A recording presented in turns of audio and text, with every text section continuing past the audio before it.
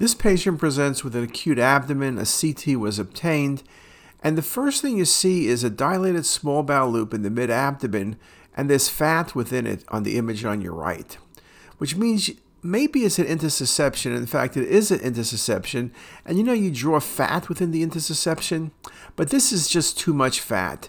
That means you're dealing with a mass, which is a lipoma, and lipomas, although they're benign, can, when they get larger, typically over 4 or 5 cm, whether in stomach or small bowel or colon, can lead to GI bleeding. But also in the small bowel, they can intussuscept, and even in the large bowel, they can intussuscept. Lipomas of the cecum, for example, can be seen intussuscepting, and the next thing you know, they're sitting in the transverse colon. So yes, this is a small bowel lipoma, which is number A. It's not Crohn's, it's not malrotation. The best diagnosis is intussusception of the small bowel due to a lipoma. A very nice case. Now, small bowel intussusceptions can be intermittent. This is one that's going to require surgery.